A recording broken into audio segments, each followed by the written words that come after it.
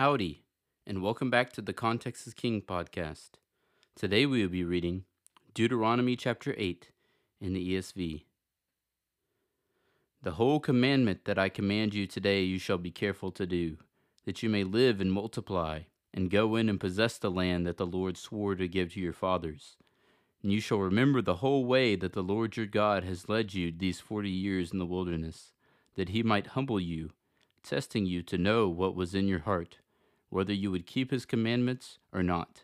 And he humbled you, and let you hunger, and fed you with manna, which you did not know, nor did your fathers know, that he might make you know that man does not live by bread alone, but man lives by every word that comes from the mouth of the Lord. Your clothing did not wear out on you, and your foot did not swell these 40 years. Know then in your heart that, as a man disciplines his son, the Lord your God disciplines you. So you shall keep the commandments of the Lord your God, by walking in his ways and by fearing him. For the Lord your God is bringing you into a good land, a land of brooks of water, of fountains and springs, flowing out in the valleys and hills, a land of wheat and barley, of vines and fig trees and pomegranates, a land of olive trees and honey, a land in which you will eat bread without scarcity, in which you will lack nothing, a land whose stones are iron, and out of whose hills you can dig copper. And you shall eat and be full, and you shall bless the Lord your God for the good land he has given you.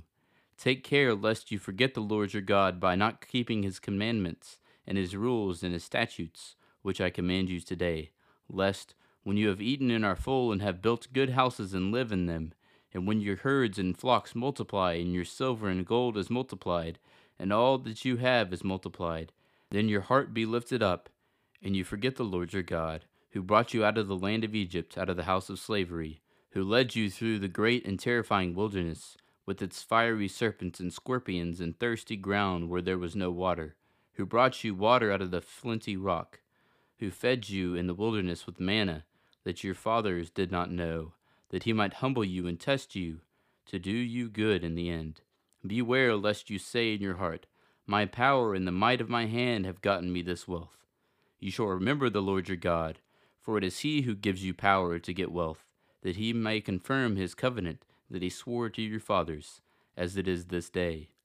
And if you forget the Lord your God and go after other gods and serve them and worship them, I solemnly warn you today that you shall surely perish. Like the nations that the Lord makes to perish before you, so shall you perish, because you would not obey the voice of the Lord your God.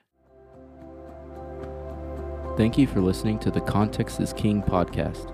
Make sure to leave us a review so we can get more people to listen to the Bible. Go follow us on Instagram at contextisking_podcast. Cover art is by Shelby Renee Arts. See you tomorrow.